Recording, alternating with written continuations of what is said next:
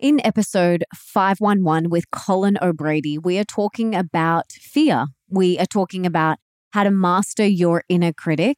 We're getting clear with what really matters in life, plus so much more. The Melissa Ambrosini Show. Welcome to the Melissa Ambrosini Show. I'm your host, Melissa, best-selling author of Mastering Your Mean Girl, Open Wide, Comparisonitis, and Time Magic. And I'm here to remind you that love is sexy, healthy is liberating, and wealthy isn't a dirty word. Each week, I'll be getting up close and personal with thought leaders from around the globe, as well as your weekly dose of motivation so that you can create epic change in your own life and become the best version of yourself possible. Are you ready, beautiful?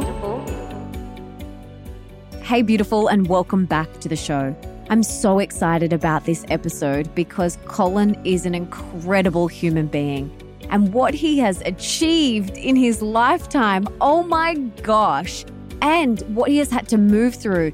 The experience that he went through in his early 20s in Thailand, which radically changed his life. You guys are going to want to listen for this story alone. It's just incredible. But for those of you that have never heard of him, he is a 10-time world record-breaking explorer, speaker, entrepreneur, and expert on mindset, which we dive a lot into in this episode because I am all about mindset. I want to have the tools to move through these fears or these challenging times in my life. So he gives us some amazing tips. Now, some of his feats include the world's first solo, unsupported, and fully human-powered crossing of Antarctica. Guys, Antarctica. He did this by himself, carrying all of his belongings. Oh my gosh, this story is incredible. He also holds the speed records for the Explorers Grand Slam and the 7 Summits. And he's the first human-powered ocean row across Drake Passage. His highly publicized expeditions have been followed by millions, and his work has been featured by the New York Times, The Tonight Show, The Joe Rogan Experience, and The Today Show. And the story that he tells in this episode about telling the New York Times he was going to cross Antarctica, and then the day that he got there, what happened to him, guys, you have to listen to this. It is so good. He is also the author of the New York Times bestseller, The Impossible First, and now the 12-hour walk. Invest one day, conquer your mind, and unlock your best life. He regularly speaks on mindset and high performance at Fortune 100 companies such as Nike, Google, and Amazon, and at top universities including Harvard and Yale. And his TEDx talk has had nearly 3 million views, which I highly recommend going and watching. It is so inspiring. And the 2 stories that he tells in there about his mum and his partner, his now wife, are so inspiring. It just makes me want to hold those people that I love so much tighter. So for everything that we mentioned in today's episode, the TED Talk, the books, everything you can check out at melissaambrosini.com/511. Now let's bring on the incredible Colin O'Brady.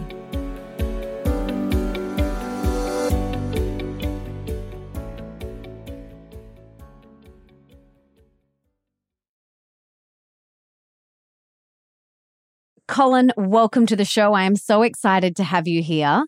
But before we dive in, can you tell us what you had for breakfast this morning? What I had for breakfast this morning? I had eggs. Eggs with toast before I went out skiing in the mountains. Oh, beautiful. Where are you right now? I'm in my house in Jackson Hole, Wyoming. So if people have heard of Yellowstone National Park or a place like that in the U.S., it's right nearby there. Oh, beautiful. Well, I'm on the other side and I'm in the middle of summer. Well, it just hit fall, so it's very hot here. There's no skiing here right now. I've spent quite a bit of time in my life in Australia. I lived there on and off for a few years, so I know the country well. Yeah. What do you think? Beautiful. Yeah, I've lived up in Noosa, spent a bunch of time in Sydney and Bondi. And I also did 6 months in Canberra, which maybe wasn't my favorite part of Australia, but still had a great time there as well. Yeah, awesome. Well, anytime you're back, you must let us know and we will definitely have you over. Sounds good. Now, I think you are incredibly inspiring. I think your story is inspiring. Can you take us back to your early 20s in Thailand and the night that you woke up in hospital? Tell us what happened and go back to that experience and share what that was like for you. Yeah. So, I graduated from university, didn't have a ton of money as a kid, but I always thought, when I get out of school, I want to, travel around the world, see a bit of it. It's fairly common for Australians, but it's not quite as common for Americans. But, just on a shoestring budget, saved up a few $1,000s painting houses when I was a kid. And, just basically 21 years old, set off into the world for a bit of an adventure. Living in youth hostels, hitchhiking around, went to New Zealand, Australia, Fiji, actually met my now wife in Fiji. This was 15 years ago. But so I guess that was a win right out of the gates.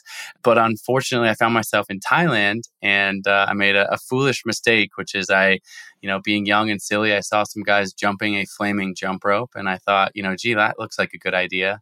So I jumped that flaming jump rope and tripped over it. Kerosene splattered my body and unfortunately lit my body basically on fire to my neck.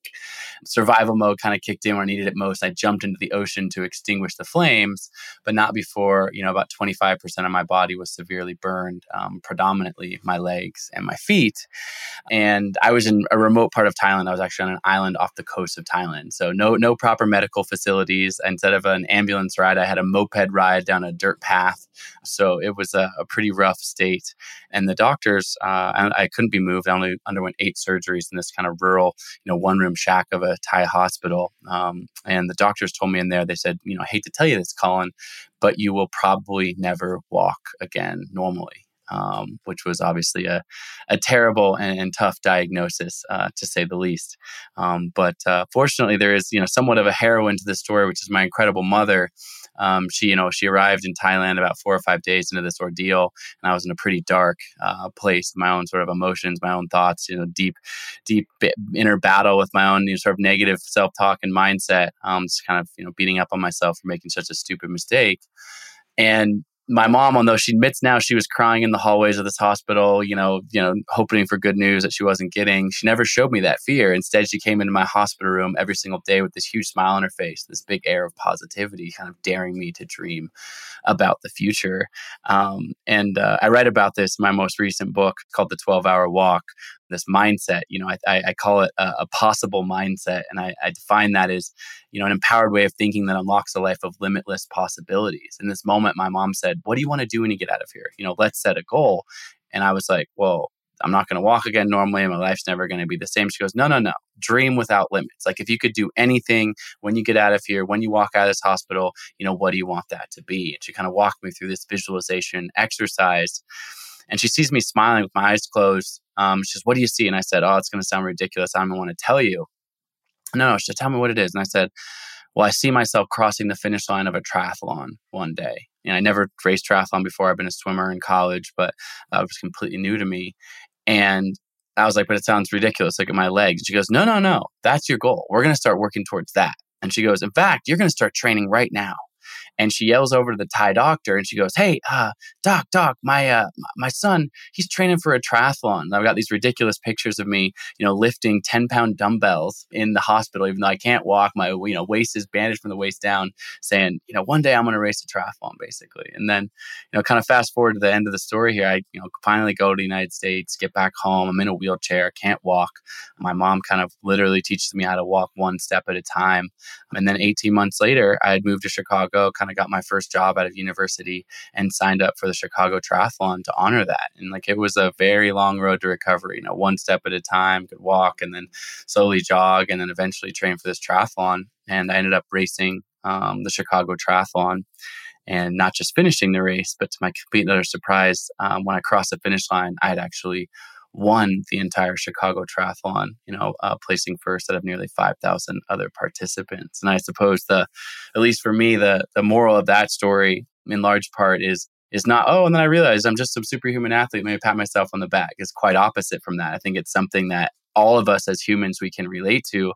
I'm sure anyone listening to this can relate to this. We have these inflection points in our life, these moments where we're down on ourselves, these dark moments, these limiting beliefs that hold us back.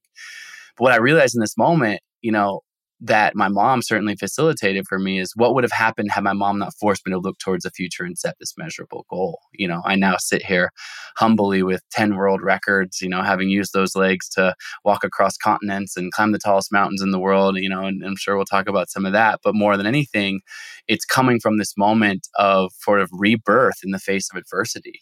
These challenging times can be incredibly valuable lessons if we can find the lessons in them. And ultimately, I think so much of that comes down to the reframe on that mindset. Is this an insurmountable obstacle, or is this a huge opportunity for growth?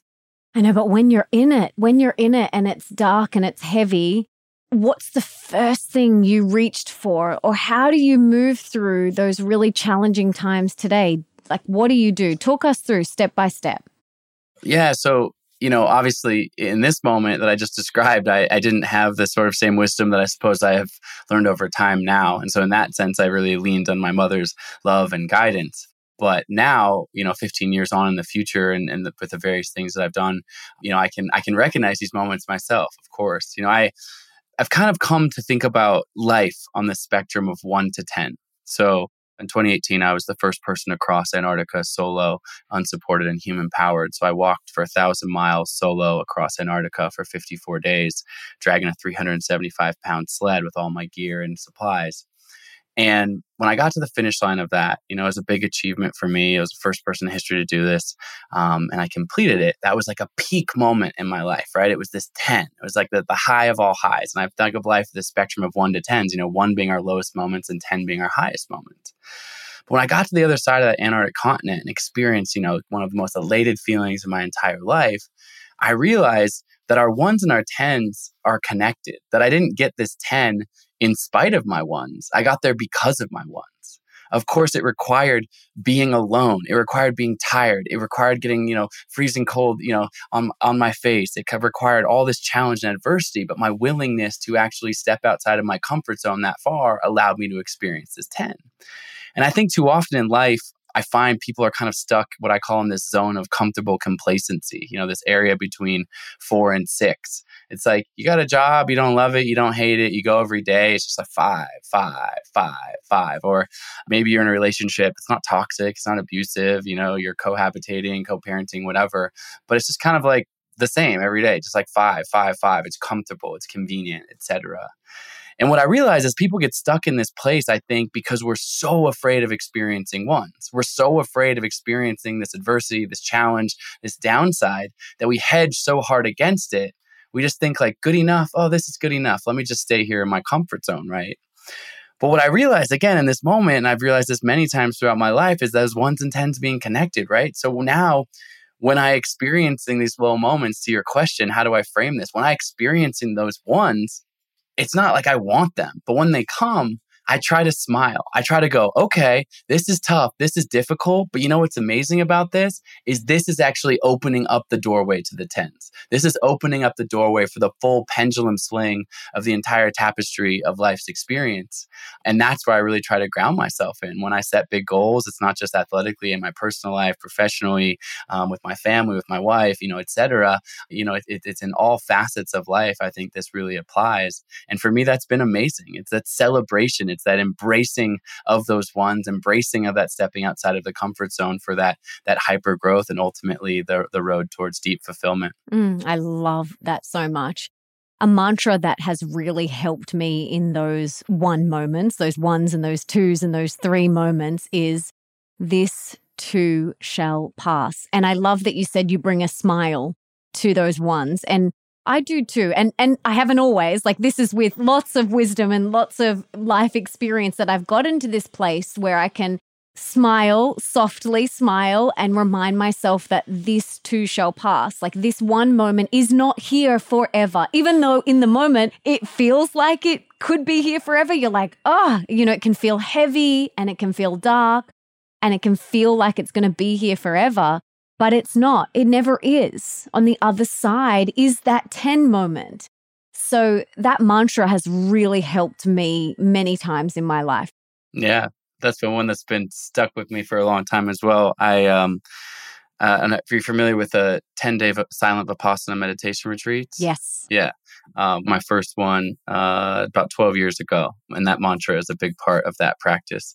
Basically you go to this meditation center and sit for 10 days in silence and, be awareness of the sensations of your body. And by doing that, if you obviously sit there long enough, your back's going to start to hurt, your knee's going to start to hurt. But that mantra, this too shall pass, somatically in your body. And you realize you sit there, continue to sit there long enough, your back doesn't hurt anymore, the tension in your knees release and whatever. And it's a way to kind of, in your own body, with your own breath, your own kind of spirit, feel into that because it applies so broadly. And what I think is so valuable about this too shall pass, which I think is often overlooked, is it's easy to say that in the hard moments, right? You want to say it to yourself in the hard moments. And trust me, that's where I mostly use this mantra. But I always remind myself also in these 10 moments to remind yourself, this too shall pass also. This too shall pass. Like it's a reminder that both the hot peaks and the low lows, like that sort of wave, that it's all temporary. It's all ephemeral. Absolutely. I really remember that when I'm with my daughter and I'm just in the present moment and she's just doing something so adorably cute. And I'm literally in my mind, like taking photographs. Never want to forget this moment. Never want to forget this moment. Like etching this in my heart and soul, never want to forget this moment.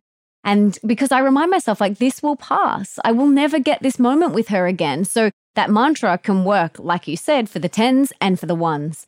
And it's a really beautiful, simple, free tool that we can grab onto and use whenever we need to. Is there anything else that's really helped you in those times? I think that I'm sure you've talked about it a lot on your show, that positive self-talk. I'm a firm believer that we are the stories that we tell ourselves. And, we can tell ourselves the greatest story ever, or we can beat up on ourselves. And for some reason, I think it's a part of the human experience. It's common to have a negative dialogue inside of our head, or sort of that inner critic that can beat up on us. I'll share one story. So I'm trying to complete this Antarctica crossing that I briefly mentioned. I get dropped off on the ice. I've got 1,000 miles in front of me. And on the very first day, I got 375 pounds. It's 160 kilograms in my sled behind me that I have to pull the whole time. So it's unsupported, no resupplies of food or fuel or anything along the way. So whatever I get dropped off on the edge of Antarctica, I've got to take with me to hopefully get to the other side and survive. And I've trained for this. I've told everyone. I did a bunch of big interviews at New York Times, et cetera. Right before I'm going to try to become the first person to complete this. And I get out there and I start trying to pull my sled on the first day, and I can barely move it. Like I can move it like 10 feet at a time. And I'm embarrassed. I'm mortified. I'm afraid. I've set this massive goal and I can't even I can't move the first mile, let alone, the 1,000 miles after that. And so I start crying. I literally start crying. But what happens when you start crying and it's minus, 30 degrees outside? Well, the tears, they freeze to your face, which is like the all-time most pathetic feeling, on the planet. And I get on the phone. I actually have a satellite phone with me, and I call home to my wife, who has also just been not just an incredible, loving partner, but, we've built all of our dreams together, all of these expeditions, sponsorships, business, et cetera. We've kind of been in the trenches together. So she's really my rock. And I explained the situation to her. I said, I don't even think I can survive a day out here. This was a huge mistake. And we had called our project The Impossible First. And I said, I think we named the project right thing. This is definitely impossible. And she says to me, she goes, how far are you away from the first waypoint? So I had a GPS with me and it kind of marked the waypoints along the way.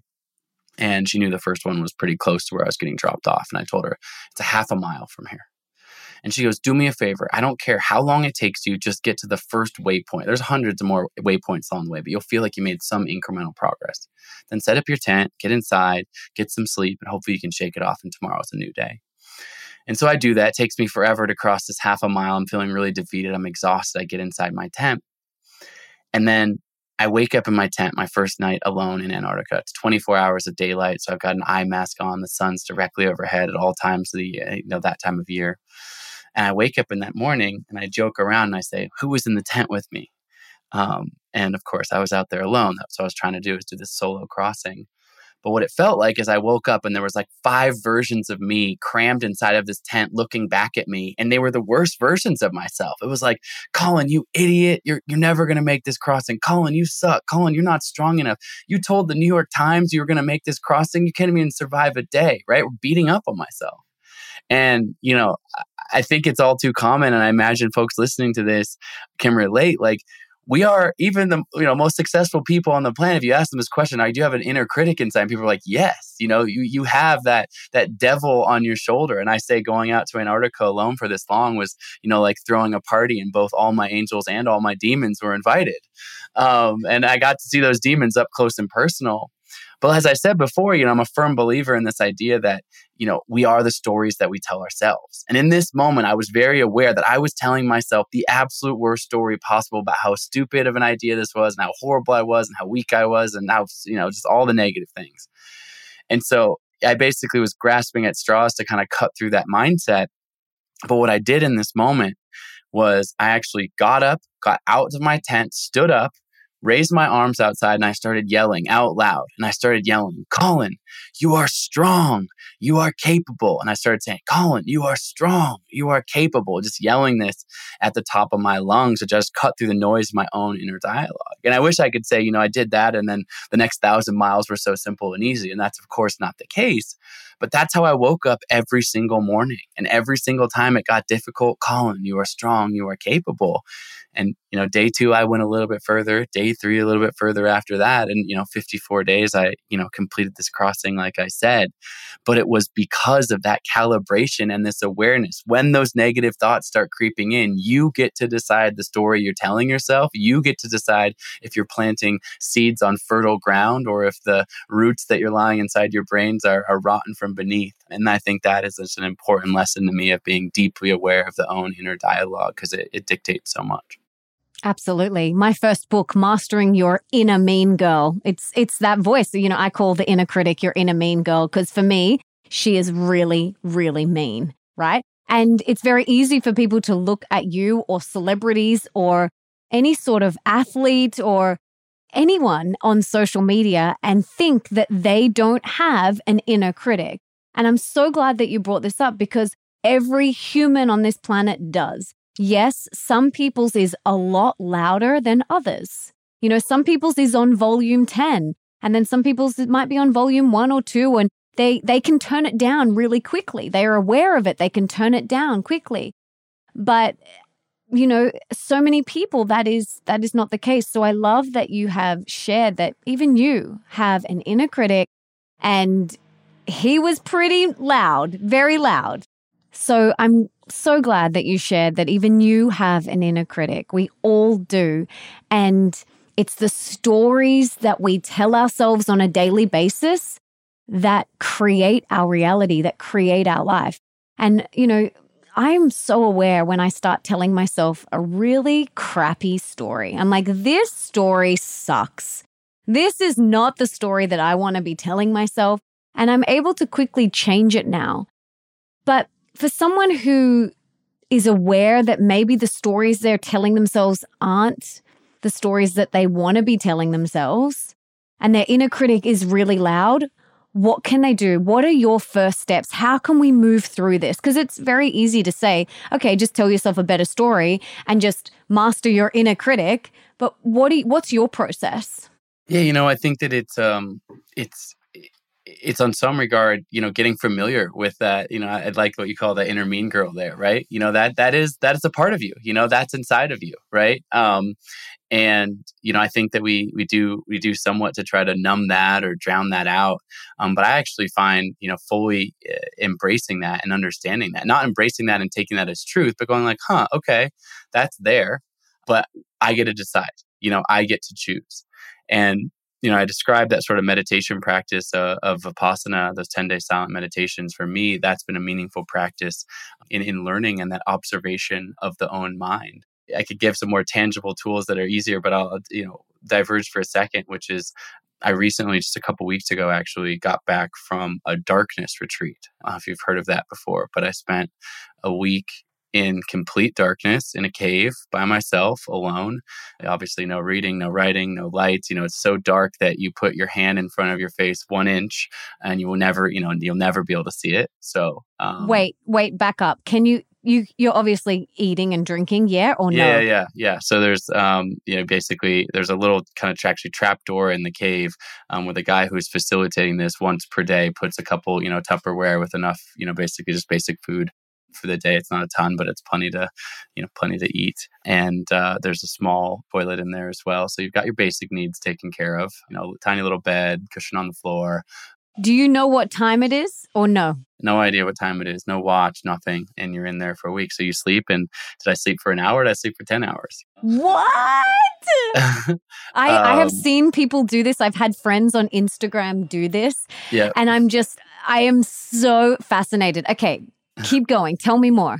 So what's interesting, we're talking about this sort of inner critic, but we can take this in any direction you want. But when all of your senses are, melted away, obviously the visual sense, but of course, in the sense you can hear, I suppose, but there's no sound. It's quiet unless you're talking to yourself out loud, it's completely quiet and there's nothing to distract you, no reading, no writing, no screens, no nothing. You're just, that light goes off and you're alone in the darkness for a week. And one thing that was super interesting to me in this experience was, I wasn't necessarily trying to control my thoughts. There's times when I think that's valuable. Like I said, you're telling yourself a bad story, kind of like switch that mindset, stand up, kind of shout out loud, you're strong, you're capable, tell yourself that story.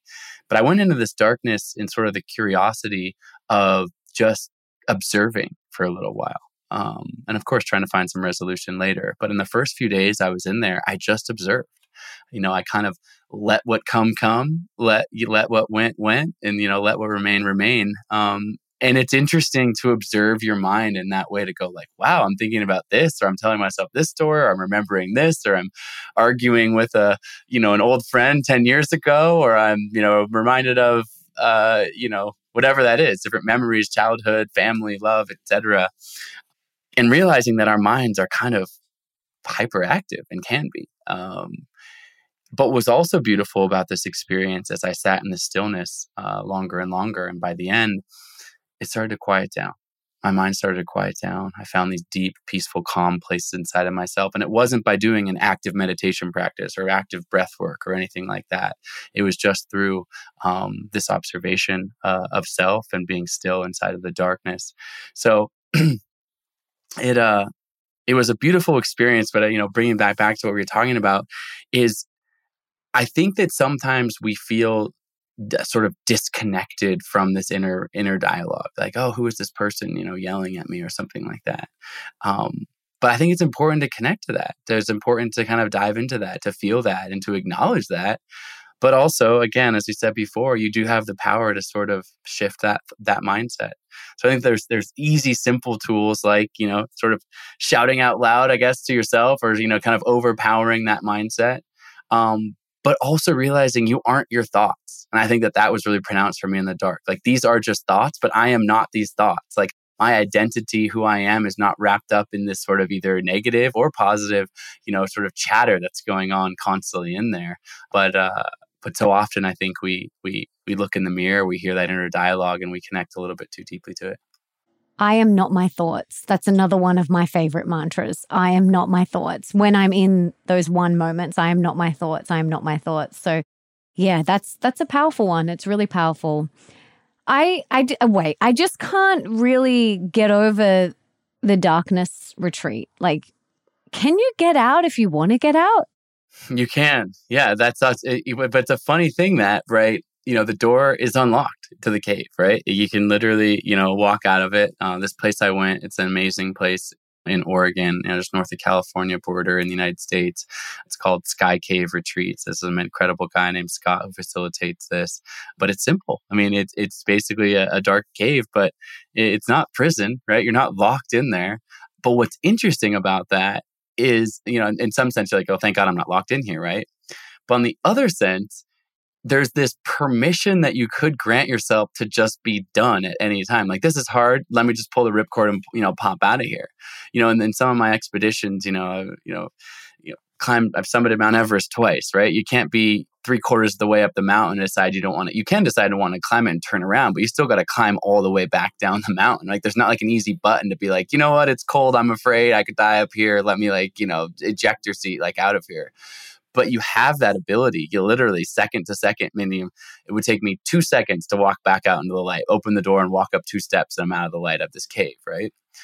And although, of course, from a safety standpoint, that seems great, there's also, I don't know, like a challenge that's kind of thrown down. It's like you are doing this for yourself. There's nothing to be, there's nothing external to be gained by this. You have made this decision, or I have made this decision to be here and sit with this emotion, this feeling, this darkness, this challenge, this discomfort, etc. And so I actually thought that part of the experience was profound, of kind of this choosing. And it's like, it's a little bit what I talked about, to reach those 10 moments as we talked about earlier. You kind of have to choose to step out of that comfort zone. You have to choose to say, you know what? I like the metaphor of you're sitting around, you're like, I want to remodel my kitchen, old appliances and old tiles. I want to remodel my kitchen. And you have this vision of like what this new room in your house is going to look like. But what's the first thing you actually do when you remodel your kitchen? Well, you rip out all the tile, you rip out all the appliances, your stovetop doesn't work for a month. Like it kind of sucks. Like it actually gets worse before it gets better, right? And so in this sense, it's like, yeah, I could sort of stay in that comfortable complacency, but the darkness was a way to be like, this is gonna be hard, this is gonna be challenging, this is gonna be frightening. I could make this stop at any time, but there's a belief in that discomfort, that challenge actually eliciting ultimately a positive response. And I finished this retreat about a month ago, and I can definitely safely say now, not only was the experience itself in the dark deeply, deeply profound. There's a clip that I posted on my Instagram at Colin O'Brady a couple of days ago, or a few weeks ago, when I got out, and I'm sobbing, I'm crying, I'm elated and coming out, not because I wanted it to be over, but because what I found in the depths of my soul and psyche inside of there. And then a month on, those lessons continue to play on my mind.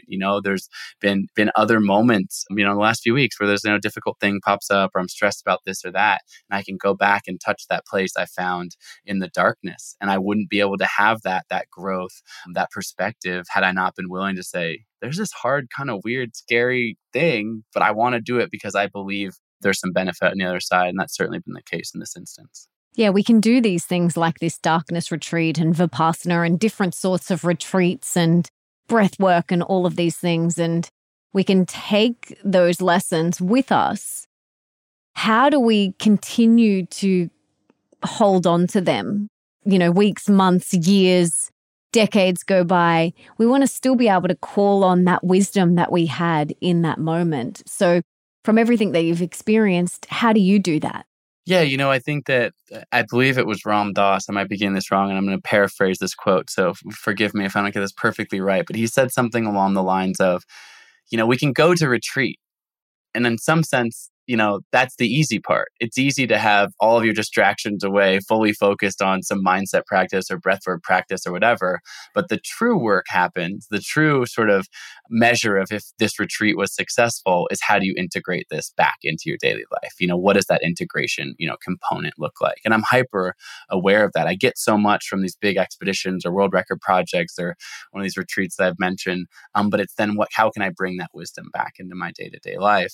And I think the best way that I can describe sort of my practice is, it's simple, but we think about wanting, let's say our muscles to get stronger. I want to be, I want to be really strong. I want to be jacked biceps for the summer. I want to 8-pack abs, whatever, silly, physical goal it is. The first thing we know intuitively what to do. We go, well, you're probably going to start eating healthy and you're probably going to go to the gym a lot. You're going to go lift the bench press. You're going to do crunches, squats, like whatever, get your muscles stronger. And it doesn't matter if you're an athlete or not. Like we just intuitively go there because we just understand that pretty well about physiology, right?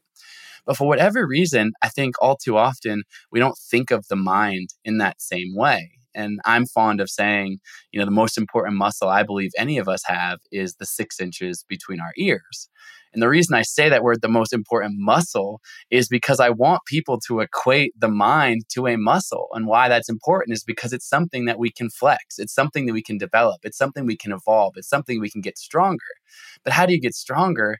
it's by flexing and developing that muscle, not once or twice or, a bunch of times for a week at a retreat. It's by actually what's that daily practice. And for me, my daily practice might look different than your daily practice or anyone else's daily practice, but it's what's that mental tool, that mental reset, that you can do. And that's, can you spend 10 minutes a day meditating? Can you spend 20 minutes a day in a yoga class? Can you, there's a million different sort of modalities or methodologies, just like there would be in a gym. There's a bunch of different weights and exercises you can do, but it's actually dedicating the time to say, this is important. I want my mind and mentality to be stronger. So how can I flex and develop this every single day? And so, obviously I really encourage that daily practice. I love that retreat sense because I can go full in on it, but how can I then zoom out of that back into my day-to-day life with my day-to-day responsibilities and still, kind of be continually day-to-day, building that consistency and flexing that muscle. Absolutely. For me, I meditate each morning, and yes, that meditation is beautiful and blissful. And I'm sitting there and I'm like, okay, but how can I take that out into my day with my daughter and bring that level of presence and mindfulness and consciousness into everything I do? Because there's no point in me meditating and then getting up and shouting and being stressed. It's like, how can I take that into my everyday life? And in every moment, with every conversation, every interaction that I have. So that is definitely, something that I'm aware of and want to cultivate and be reminded of every day. Because otherwise, like you said, we can go to these retreats, but if we're not integrating it and embodying it in our everyday life, then what's the point? Exactly. I'd love to hear, what are you working on or would like to improve within yourself at the moment? That's a good question. I'm expecting my first child right now. Oh my gosh. So my wife is due in June. So we're about sort of end of the second trimester, beginning of the third trimester, kind of a few months out from that journey. And although I've been on a lot of wild adventures, including with my wife. My wife and I summited Mount Everest together a couple years ago. So we've really, truly been on an adventure of life together. From what I'm told, this is the greatest adventure of them all. And so, we're really excited about that. And I think that, what am I working on right now, as well as what I can improve on the question, it's simple, I suppose, but it's how can I assimilate, a lot of the stuff that we're talking about into, my life, into creating new life, into family in that capacity. And really, why I love this topic of mindset, right? And this topic of overcoming limiting beliefs and, overcoming obstacles, et cetera. Why I love these topics, and it's what, both my books are about. And it's what, I public speak about, what I'm passionate about talking about, is because I think that they touch all corners of our lives, right? It's like, I love talking to, hyper successful, high net worth entrepreneurs in the same way I like talking to athletes, in the same way I like talking to, people who are starting a family, the same people who are, setting a, personal goal about their health, et cetera. Like, what you're doing externally with it is almost doesn't really, it matters, but it's the same. It all starts with this mindset, right? It starts with this presence, this capacity, this inner strength. And then we can apply that to any one of these mediums that we would ever deeply care about. And so for me, it's an interesting exercise it's not to say I will definitely have many other, external adventures. And as a professional athlete, I'll continue to push my body and probably hopefully set some more world records and things of that nature. But it's also, now can I take all of that wisdom that I've learned in the mountains, pushing my body, pushing myself, building my businesses, etc., and now apply this to, this moment of presence of bringing new life into this world. So beautiful. It is the best experience ever. It is just the best. Your relationship deepens, it's just so amazing. And you already sound like you have such a deep, beautiful partnership with your wife, which is so beautiful. She's been your cheerleader. You've experienced so much together. And I truly believe it's so important that we have supportive people around us. For someone listening who, might realize, okay, well, most of the people in my life aren't supportive. They don't support my dreams. They're not my cheerleader. What can they do? Where can they find those people? How do we create that cheer squad around us so that we can do and be the best version of ourselves? Yeah, I definitely believe we're the net product of the 5 or 10 people we spend the most time around, right? And, to very oversimplify relationships out in the world, to me, there's kind of two really big and obvious buckets. And of course, there's some, nuances within that. But there's our family, which, generally we don't get to choose. And so there's that. And, I think we hopefully try to love our families and all their quirks and idiosyncrasies. And, just like anything, everyone has their great things and moments with their family, et cetera. So there's that.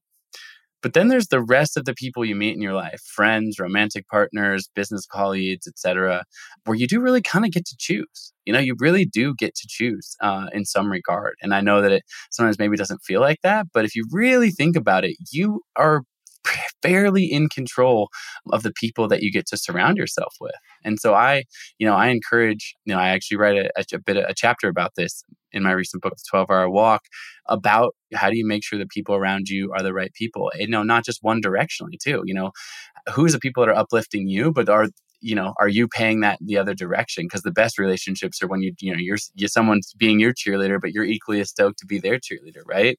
And I think that's huge. And if you kind of do an audit on that, I encourage people to literally sit down with a paper and pen and be like, who are the 10 people that I spend the most time with, right? And that can be, in digital spaces, somebody you talk to on the phone regularly, right? That can still count. But who's kind of like impacting your, psyche, your energy, your space, et cetera. And if you do that audit and you go, God, more than half of these people or more than them really aren't bought into my values or encouraging me. I think many of us, I'm sure, have this experience. And, whether you live in the place you grew up or not, you go back to your hometown and you catch up with an old friend and you're excited. Oh, I'm doing this with my life. Or, maybe for you, I'm starting this podcast, just had a baby, whatever. And there's maybe someone who's just not that enthusiastic to receive that news. You're kind of it's a deflating feeling, right? And then you actually get to choose. I mean, it's not like I'm saying, oh, delete this person's phone number and, yell at them or something like that. But you get to choose, how much energy do you want to continue to invest in those relationships? And I think it's part of maturing a little bit of figuring that out. But those decisions might feel hard in the moment. But the opposite is true. When you find yourself surrounded by community, feeling that level of belonging, that feeling of trust, that feeling of uplift, that makes all of the difference. And I'm constantly sort of aware of that because the energy around us, I write in my book, I say, surround yourself with 4 millionaires, you're likely to be the 5th. And that cuts the other way, you surround yourself with 4 criminals, you'll likely be the 5th. It's you really are a product of kind of who you surround yourself with. So choose wisely. It's an important decision.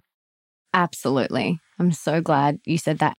Like you said, it's not like you have to break up with them. It's not like you have to delete their phone number. It's just about choosing where you put your energy. And, everyone's doing the best that they can and have love and compassion and kindness and respect.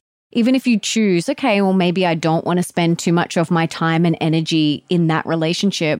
You don't have to be rude. This isn't judgmental. You can still be respectful and very kind. And then you just, choose to go hang out with that person. I think that's a really important piece to also mention. And I think it's one additional thought to that is that it's not as if somebody's going through a hard time in their life. We're all going to go through these different seasons. So it's not like the continuity of a long-term friendship and now someone's going through a hard time and you're like, oh, they're kind of a drag to be around because they're going through a transition in their relationship with their career. That's also where you step up and you're a good friend. It's not only be around people who are happy in the best time of their life or something like that. That's not the point. But there's a difference between that and someone who just kind of has a set point or a North Star that is different than yours or different values or is sort of more consistently an energetic drain. And that's where I think that, this sort of with kindness, like you said, might be a time to reevaluate where if you're putting your energy into that relationship. Yeah. And practice what I call crystal clear communication. I've got in my second book, Open Wide, I talk about crystal clear communication and just saying, hey, I'm going through something right now. I'm going through a hard time right now, expressing this to the closest people in your life. I'm going through a separation or I'm going through a health thing or I'm changing careers or, someone in my family's just passed away, expressing that to them and then saying, so I might not be my best self right now. I just want you to know. So if I act out of character or if I don't respond, for a couple of days, like, I just want you to know it's nothing personal. I'm just going through stuff. I do that to my friends.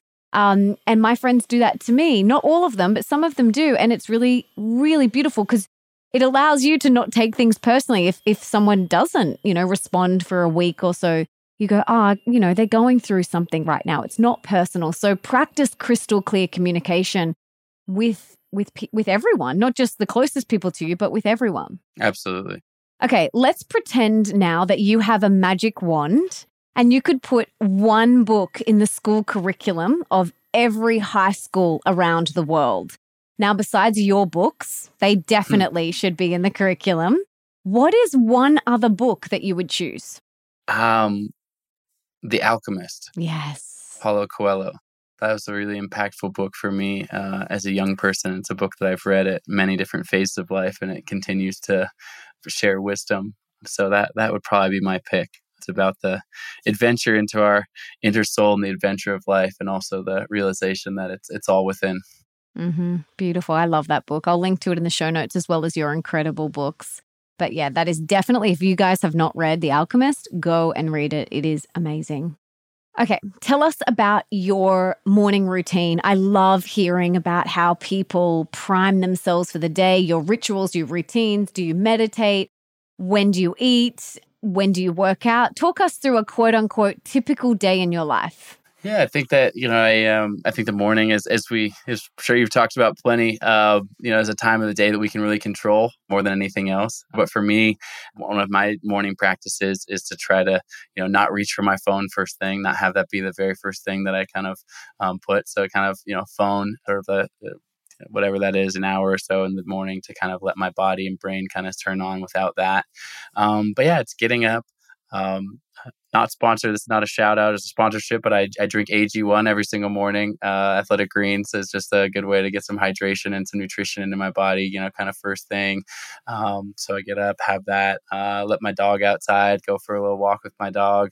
And then, recently, I guess it's a little bit unstructured, but hanging out with my wife with a pregnant belly, just talking to her and starting the day slow. There's been other times in my life where that's been, a little more, I guess, rigid and routine, whether that's a meditation practice, which is still an important part of my day, or as an athlete, of course, getting up and getting a workout in, et cetera.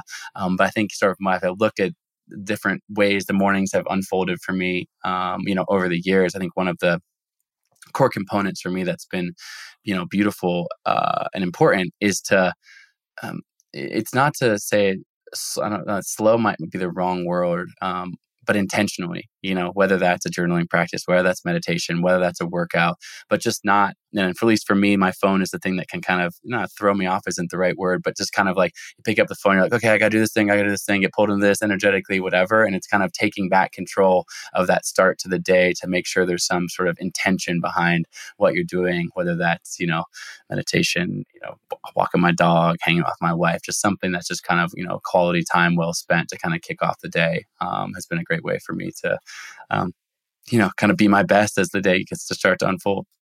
Oh, I love that. Beautiful. What is one thing that you have changed your mind about? What is one thing I've changed my mind about? I like this. This is a good interview. I like these questions. Thought-provoking. What have I changed my mind about? I've been fortunate to visit some incredible places around the world. I think I've been to, 80 or 90 different countries. I've been on, all 7 continents multiple times, and grateful for all those experiences. Wouldn't really trade them for anything. But one thing I think as a younger person, I thought was the answer was out there, I suppose. I could be here, I could see this, I could experience that. And I love these experiences. I'm not going to stop, quote unquote, chasing those experiences anytime soon.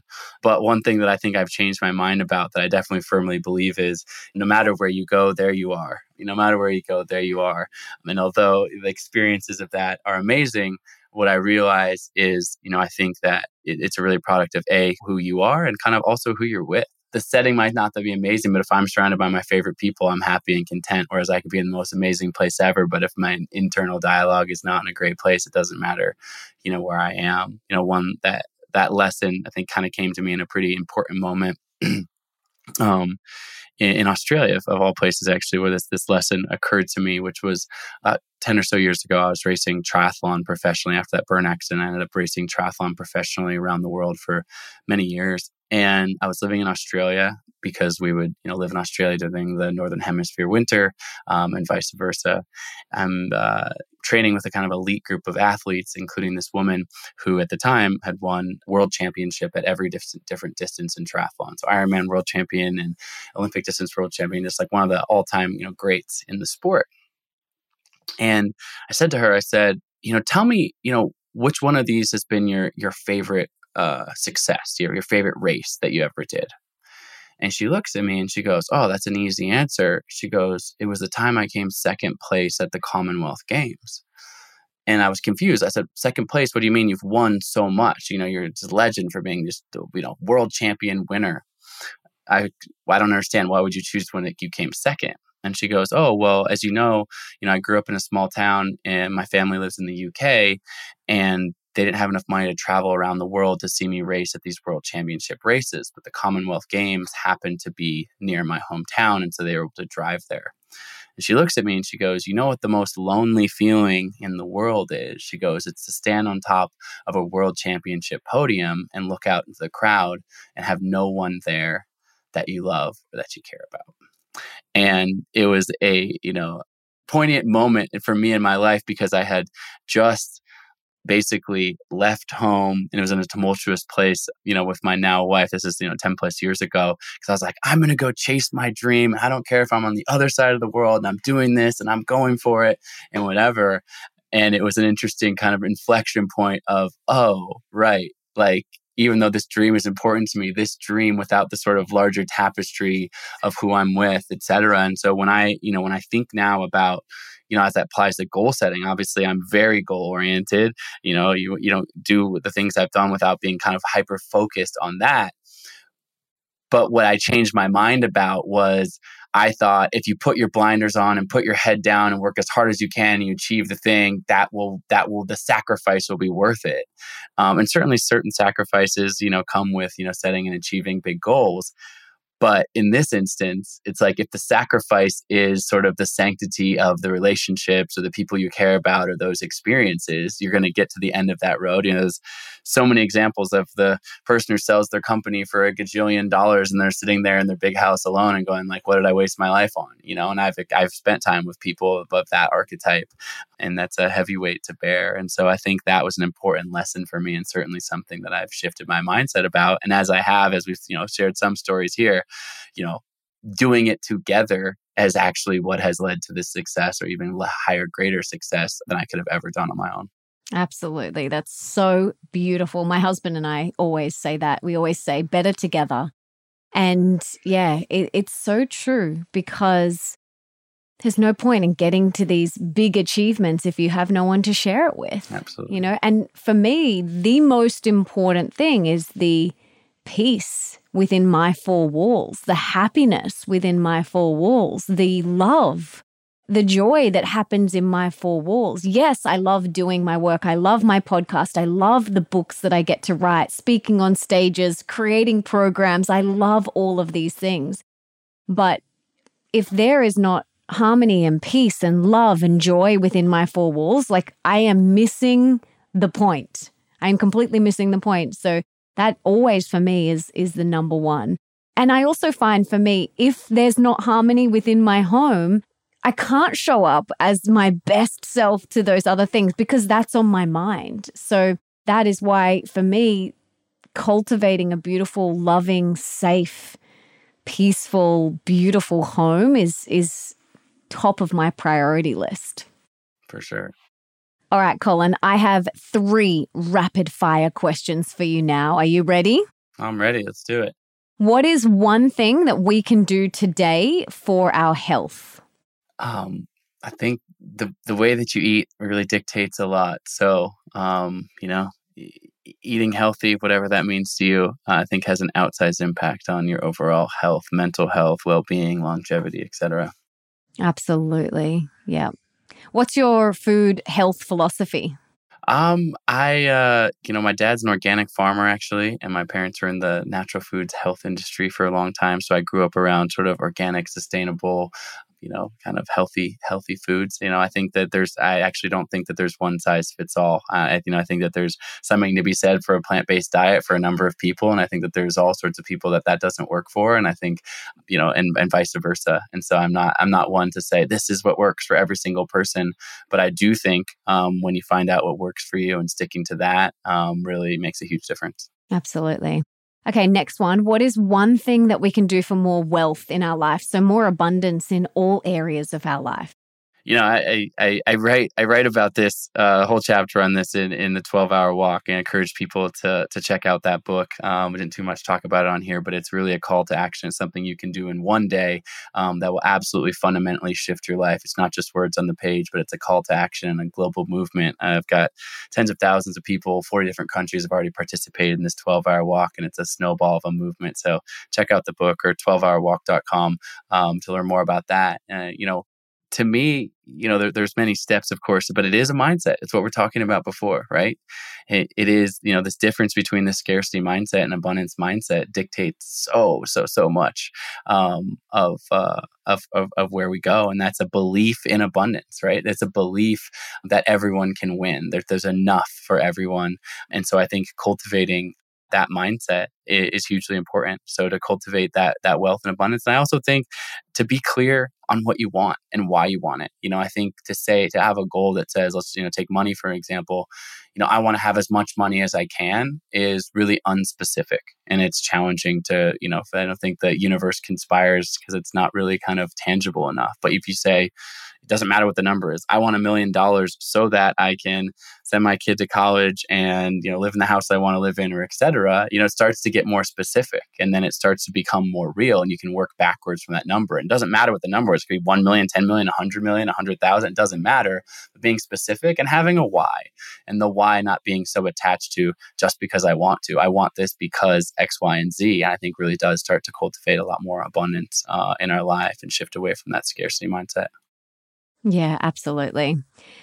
Okay, last one of the rapid fire. What is one thing that we can do for more love in our life?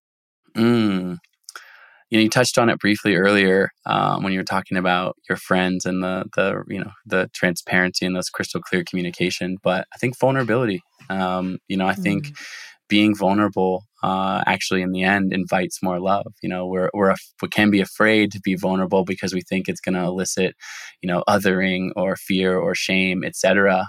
But more often than not, and there's obviously been a lot of science and research on this, but just anecdotal, if you really think about it, when you open yourself up, when you're vulnerable, when you sit across from a friend, a family member, and you tell them what's really going on in your life, what that's usually met with is somebody reciprocating love, compassion, empathy, etc. And then oftentimes when you lead with vulnerability, it invites the person sitting across from you to be vulnerable. And that's, I think, where that depth of love can really be cultivated. Absolutely. So beautiful. And vulnerability makes us lean in. It connects us. It's that glue that really binds a relationship and connects you. Otherwise, you're just paddling in the surface level. You're not going deep. You're just in the shallow end of the pool. And, I want deep relationships. So vulnerability and crystal clear communication allow that to happen, allow us to drop deeper. So I love that you shared that.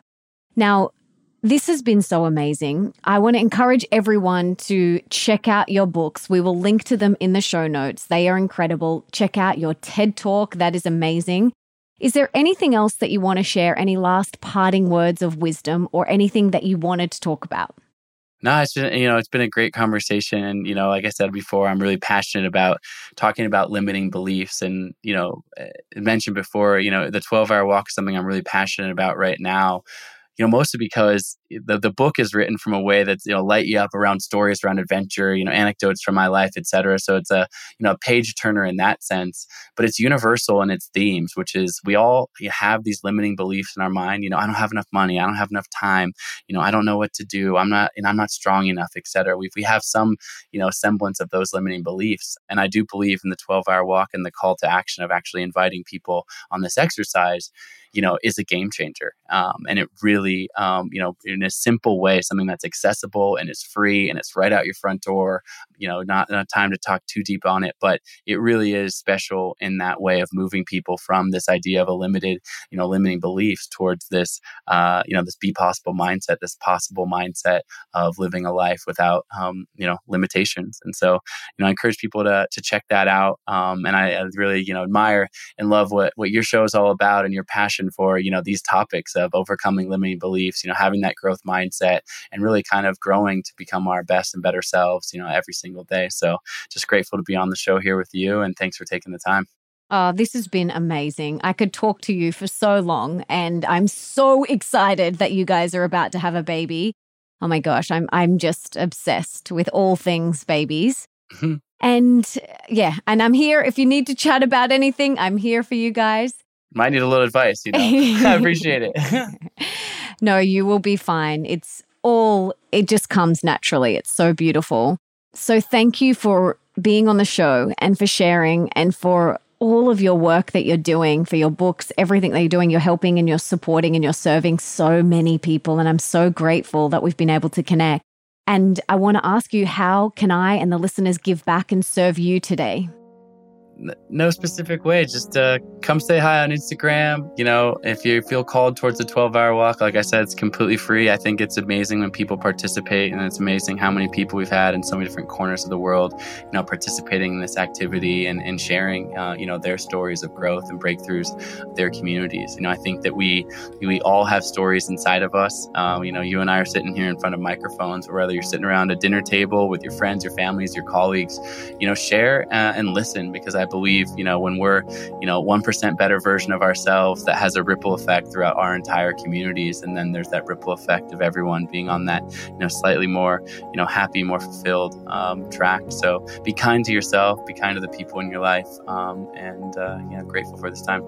Oh, thank you so much. You're a beautiful, beautiful human. I'm wishing you all the best on this exciting adventure that you're about to go on with your baby and all of the ones to come as well. Thank you for being here and thank you for sharing with us. My pleasure.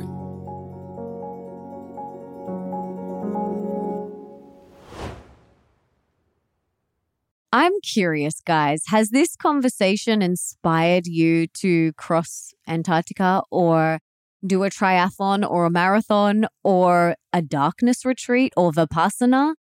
I'm inspired. I don't know. Would I do the darkness retreat? Oh, gosh. I don't know. I would definitely do Vipassana, but don't know if I could spend 10 days away from Bambi. I don't know if I could do that.